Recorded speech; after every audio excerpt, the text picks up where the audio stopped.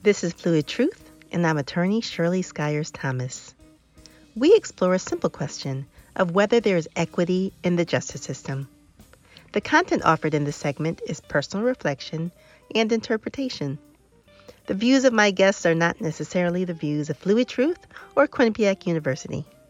For clarity, this conversation has been edited. I'm pleased to introduce Dr. Larry Wilner as my guest today. Dr. Wilner has been a practicing physician for over 30 years in the field of chiropractic care. His practice, Advanced Chiropractic and Rehab, is in Shelton, Connecticut. Dr. Wilner is a member of the International Chiropractic Association and the Connecticut Chiropractic Association. I'm so glad that Dr. Wilner sat down with me and shared his insight about wellness, economics, and care, as well as sharing a story with us here at Fluid Truth.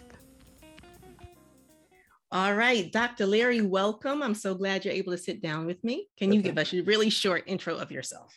So the short intro is Dr. Larry Wilner. I'm a chiropractor. I've been in practice in Shelton, Connecticut over the last 32 years.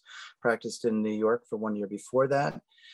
And you can very quickly go from the young kid to the old dude.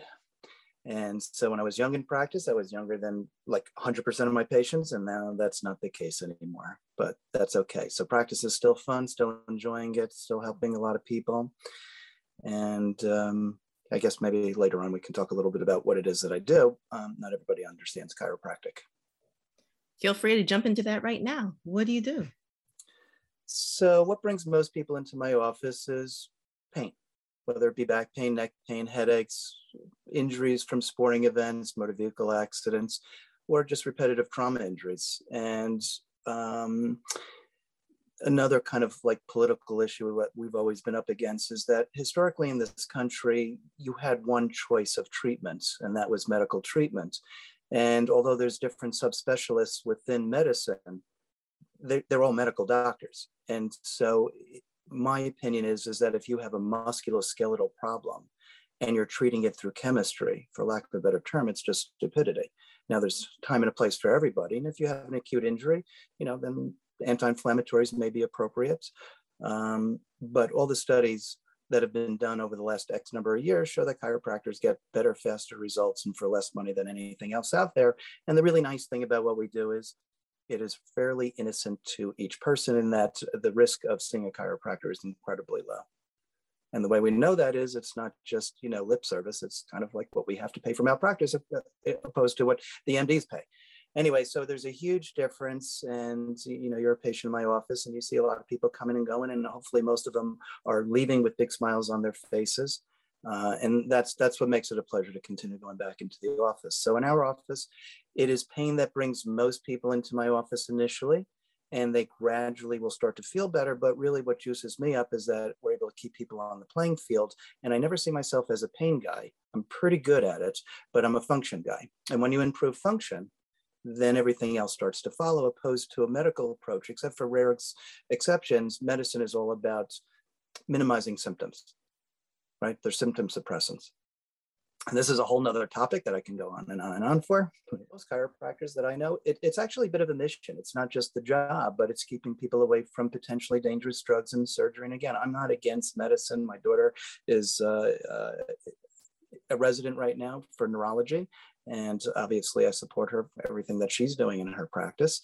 But actually just recently, because she's actually a DO opposed to an MD, even though the training is exactly the same, she had sent me a text a couple of weeks ago that for the first time she had a headache patient come into the clinic that she was working at, and she opted to do hands-on, the osteopaths don't call it adjustments, but spinal manipulation. And I got back to her and I said, were you nervous? Were you scared? Because she doesn't really get the opportunity to do that. She just walks around with her little pad writing scripts because really that's what her training is. But she decided to do hands-on stuff. And I said, what was the patient's reaction? And she said, she just loved it. I'm like, yeah, don't lose that art. So that's a little bit about what I do. And, I see everything in my office from people who have to be carried into the office because the pain is so bad to, quite literally just yesterday, there was a jiu-jitsu world champion, as well as one of my patients, Andy, I've known for about a year, who was a wrestler in the 1988 Olympics in Greco-Roman and even won the gold medal in the Pan American Games. So I love treating athletes also because they get it. It's how do I perform better? And when you look at professional athletes these days, they're all multi-million-dollar players, ball players. And it's not like the old days where they used to inject them with painkillers on the field and, the coach would be like, just get back out there. No, they're not going to risk their lives and their career. And so they know better. And most of these top athletes will see people like me. So that all makes great sense. And actually it's a perfect segue because you've treated how many, countless, I know you can't count this at this point, how many people have you seen in and out of your doors? So I think you're in this perfect position to offer your perspective and your vantage point because it's a really unique one. So when we think about overarching equity, is there anything that jumps out for you? Well, equity in my practice, everybody's treated the same way.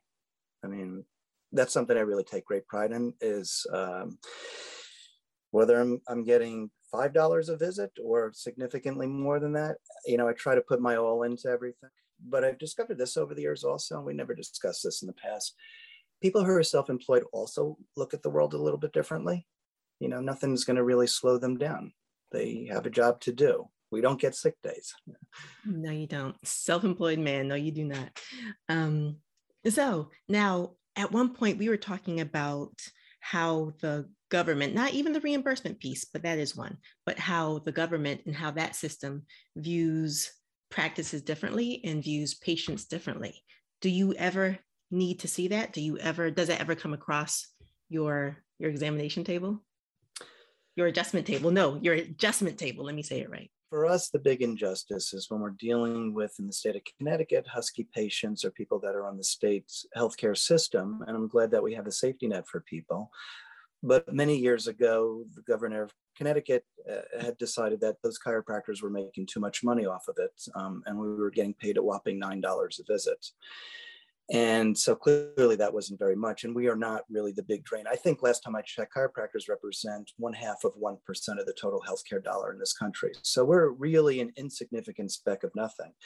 But healthcare, like a lot of aspects in this country, lobbying groups do make a big difference. And I don't think we have a lot of money behind us. Anyway, so we had lost everything having to do with state reimbursements for people that are in those programs. And again, I'll make my office as affordable for people as they want, if they want my care.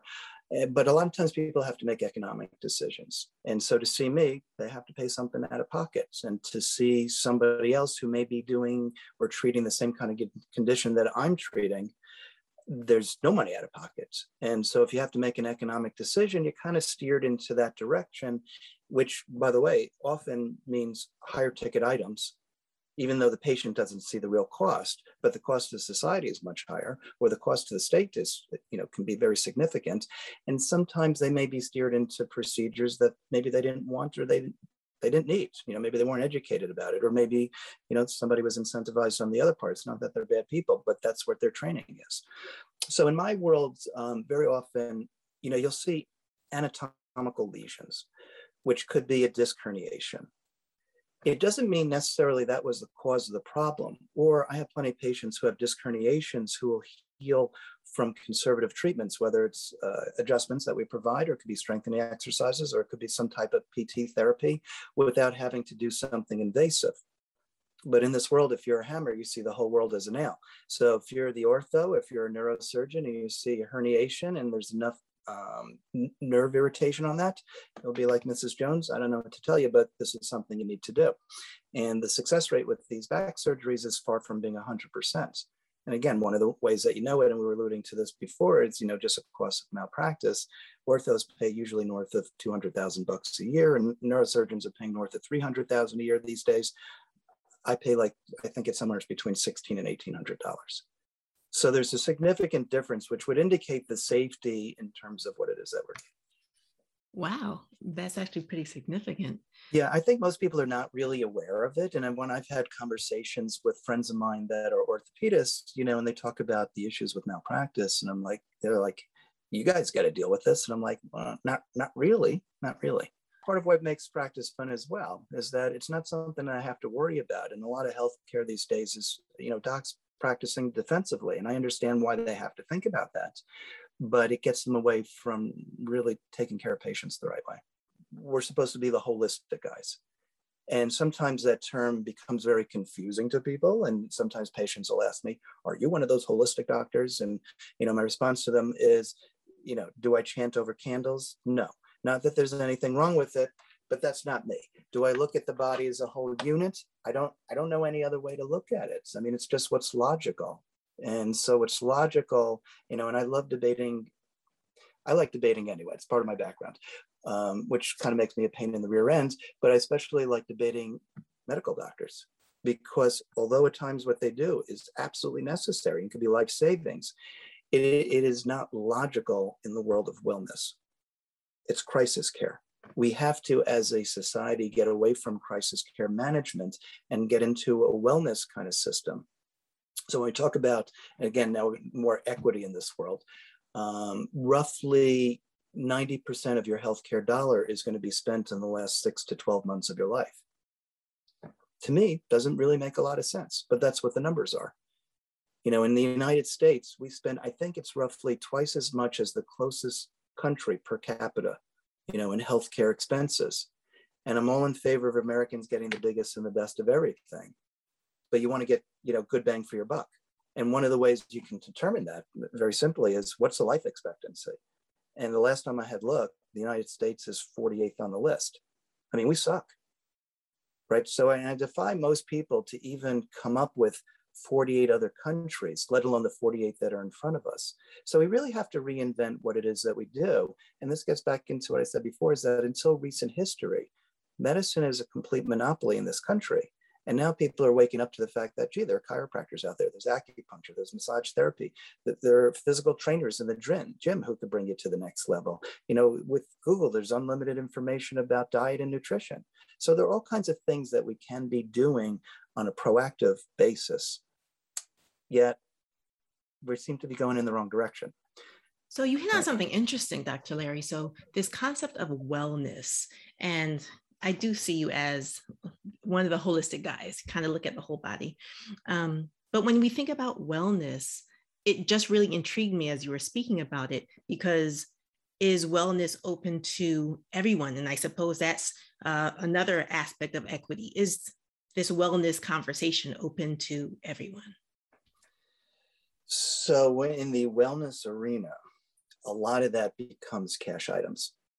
And so not everybody has the same deep pockets.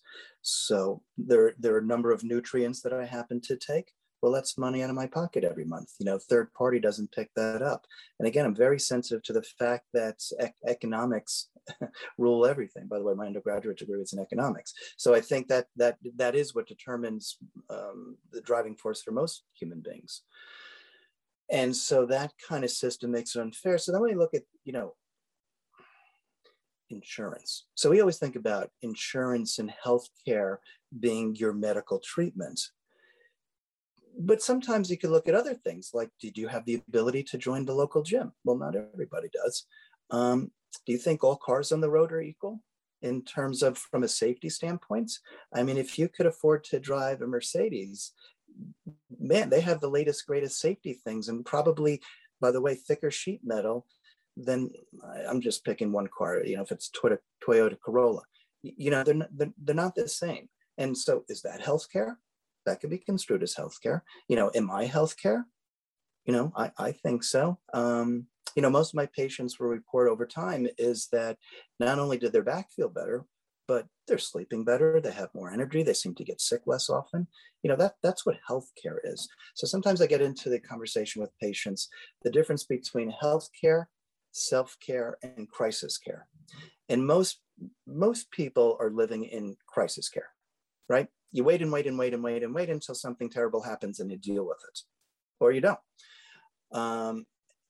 Self-care are things that we should be doing for ourselves, and you don't need an outsider. I brush my teeth every day. I floss every day. I may exercise. I don't need somebody for that. But, and by the way, just yesterday, I got a reminder from my dentist, I'm overdue for my cleaning, because they can do a job that I can't do. That's healthcare. No different with what I do. I've been getting adjusted since I'm 19 years old, and I've probably told you this, but in 32 years of practice, I haven't had a sick day. I refuse to believe there's anything magical about me. Maybe I didn't tell you based on your reaction, but that is factually true. And, I refuse to believe that I won the DNA pool of the best genes in the world. But again, if you do more of the right things, your body's just going to behave better. Anyway, so I would be another example of, I can't adjust myself. I've been in practice for 32 years. I'm trained to do this. I can't do it. I can't massage myself either, for that matter. And that's another one of these things. Massage therapy is not just like, ooh, my muscles feel looser.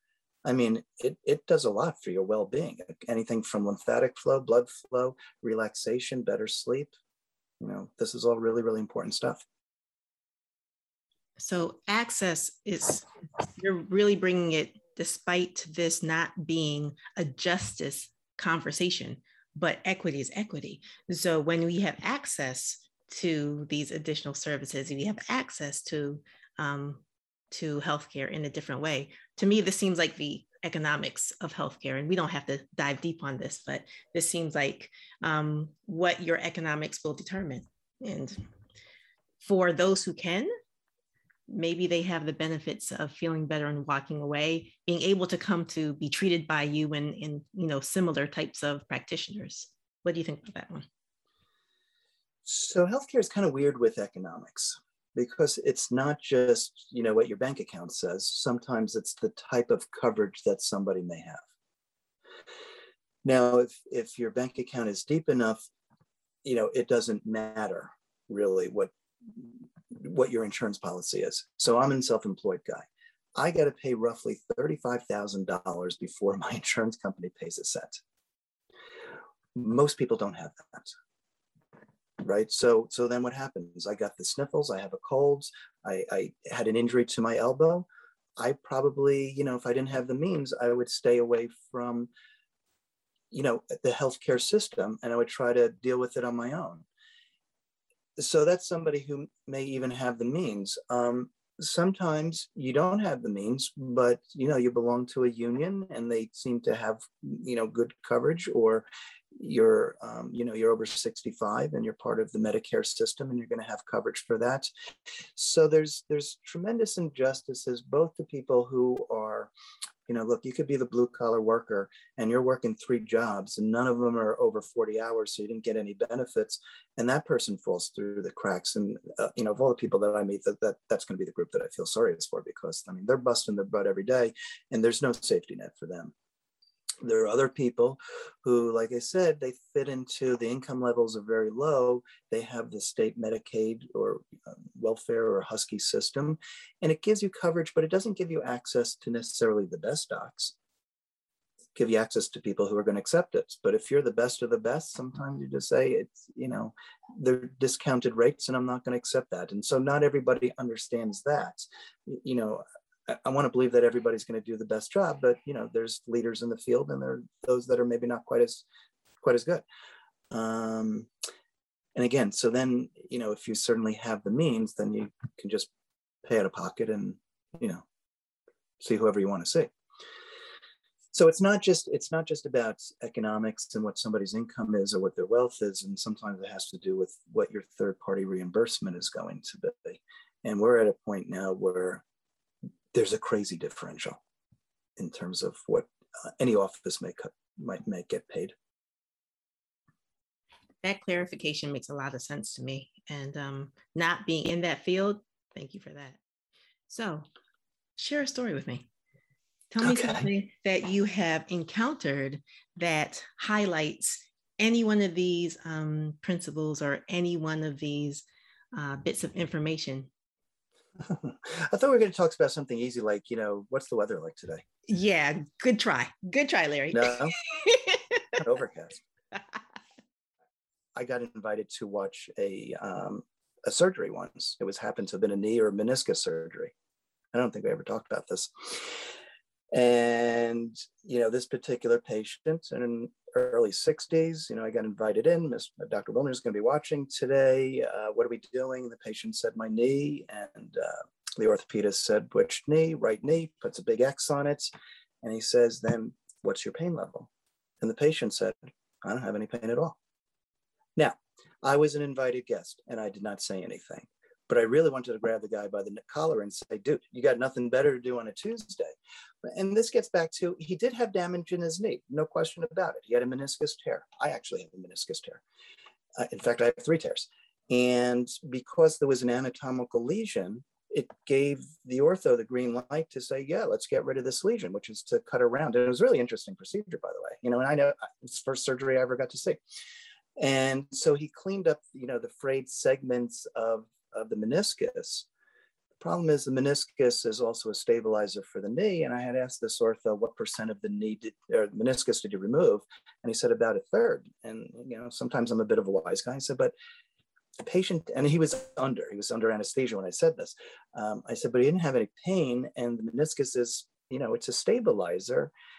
And the ortho got a little upset with me. But again, so are we supposed to do procedures based on anatomical lesions or based on functional problems? And so this particular patient, he didn't have any pain, he didn't have any functional problems. So what are we doing the procedure for? So, you know, I've been told by many docs, even with my own knee, you're crazy, you know, for not having the procedure done. And I first tore it probably like 5 years ago. And the reality is 5 years later, it feels better than it did 5 years ago. So those kind of things happen.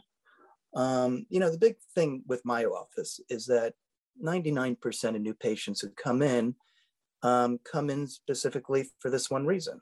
I'm in pain, please help me. And almost from day one, I will tell patients, no problem. I'm going to most likely be able to help you with your pain. I'm not a pain guy. I'm a function guy. And if you improve function, pains will go away. And it's a different way of looking at life. And so my patients are wired a little bit differently than patients who are in the medical world. The medical world is, it's kind of like a patient comes into me and they have a back issue. And they say, look, what we're going to do is I'm just going to put a back brace on you until your pain goes away. Because the back, you know, having this back support is going to give your back a chance to rest. And there are times where it is appropriate, but in most cases, it's actually not appropriate. You actually want to use your body. Anyway, so if all we do is depend on this brace, what does that tell your musculature to do as time goes on? Work harder, or you're saying to the muscles, you know, take it easy. So in a lot of ways, you know, when you go down the medical route, that's what happens also. You become dependent on this outside source. You know, whether you're looking at somebody who has cholesterol problems or anxiety or depression problems or I don't know what else, reflux, you know, they're all anti-something. And if you take the drug away from the patients or the medication, did their problem improve? You know, opposed to looking at the function. So if somebody has reflux, for example, maybe we want to work on their diet. And so these are things that I get to like roll up my sleeves with patients as well. Thanks for jumping in. Thank you for jumping in with both feet and not just talking about the weather. This is good stuff. And in conclusion, just thank you so much. I appreciate the work you do. I appreciate the work you do on me. And thank you for being the holistic wellness guy. But wait, for having me. Absolutely. Thanks for listening in today. Special thanks to our producer, John Marquardt, and executive producer, David DeRoche. Music is provided by Audio Hero from their Jazz Lounge album. To learn more about all of our podcasts, visit qu.edu/podcast. You can listen to all of our podcasts on the platform or app of your choice. Be sure to check us out on Twitter and Instagram at QU Podcasts. If you have a story to share or something you want to talk about, find us on social media or shoot us an email. That address is qupodcast@qu.edu. On the next show, I'll be sitting down with Clive Terrelong, track and field athlete, Olympian, and coach. All right, that's it for today. Till next time.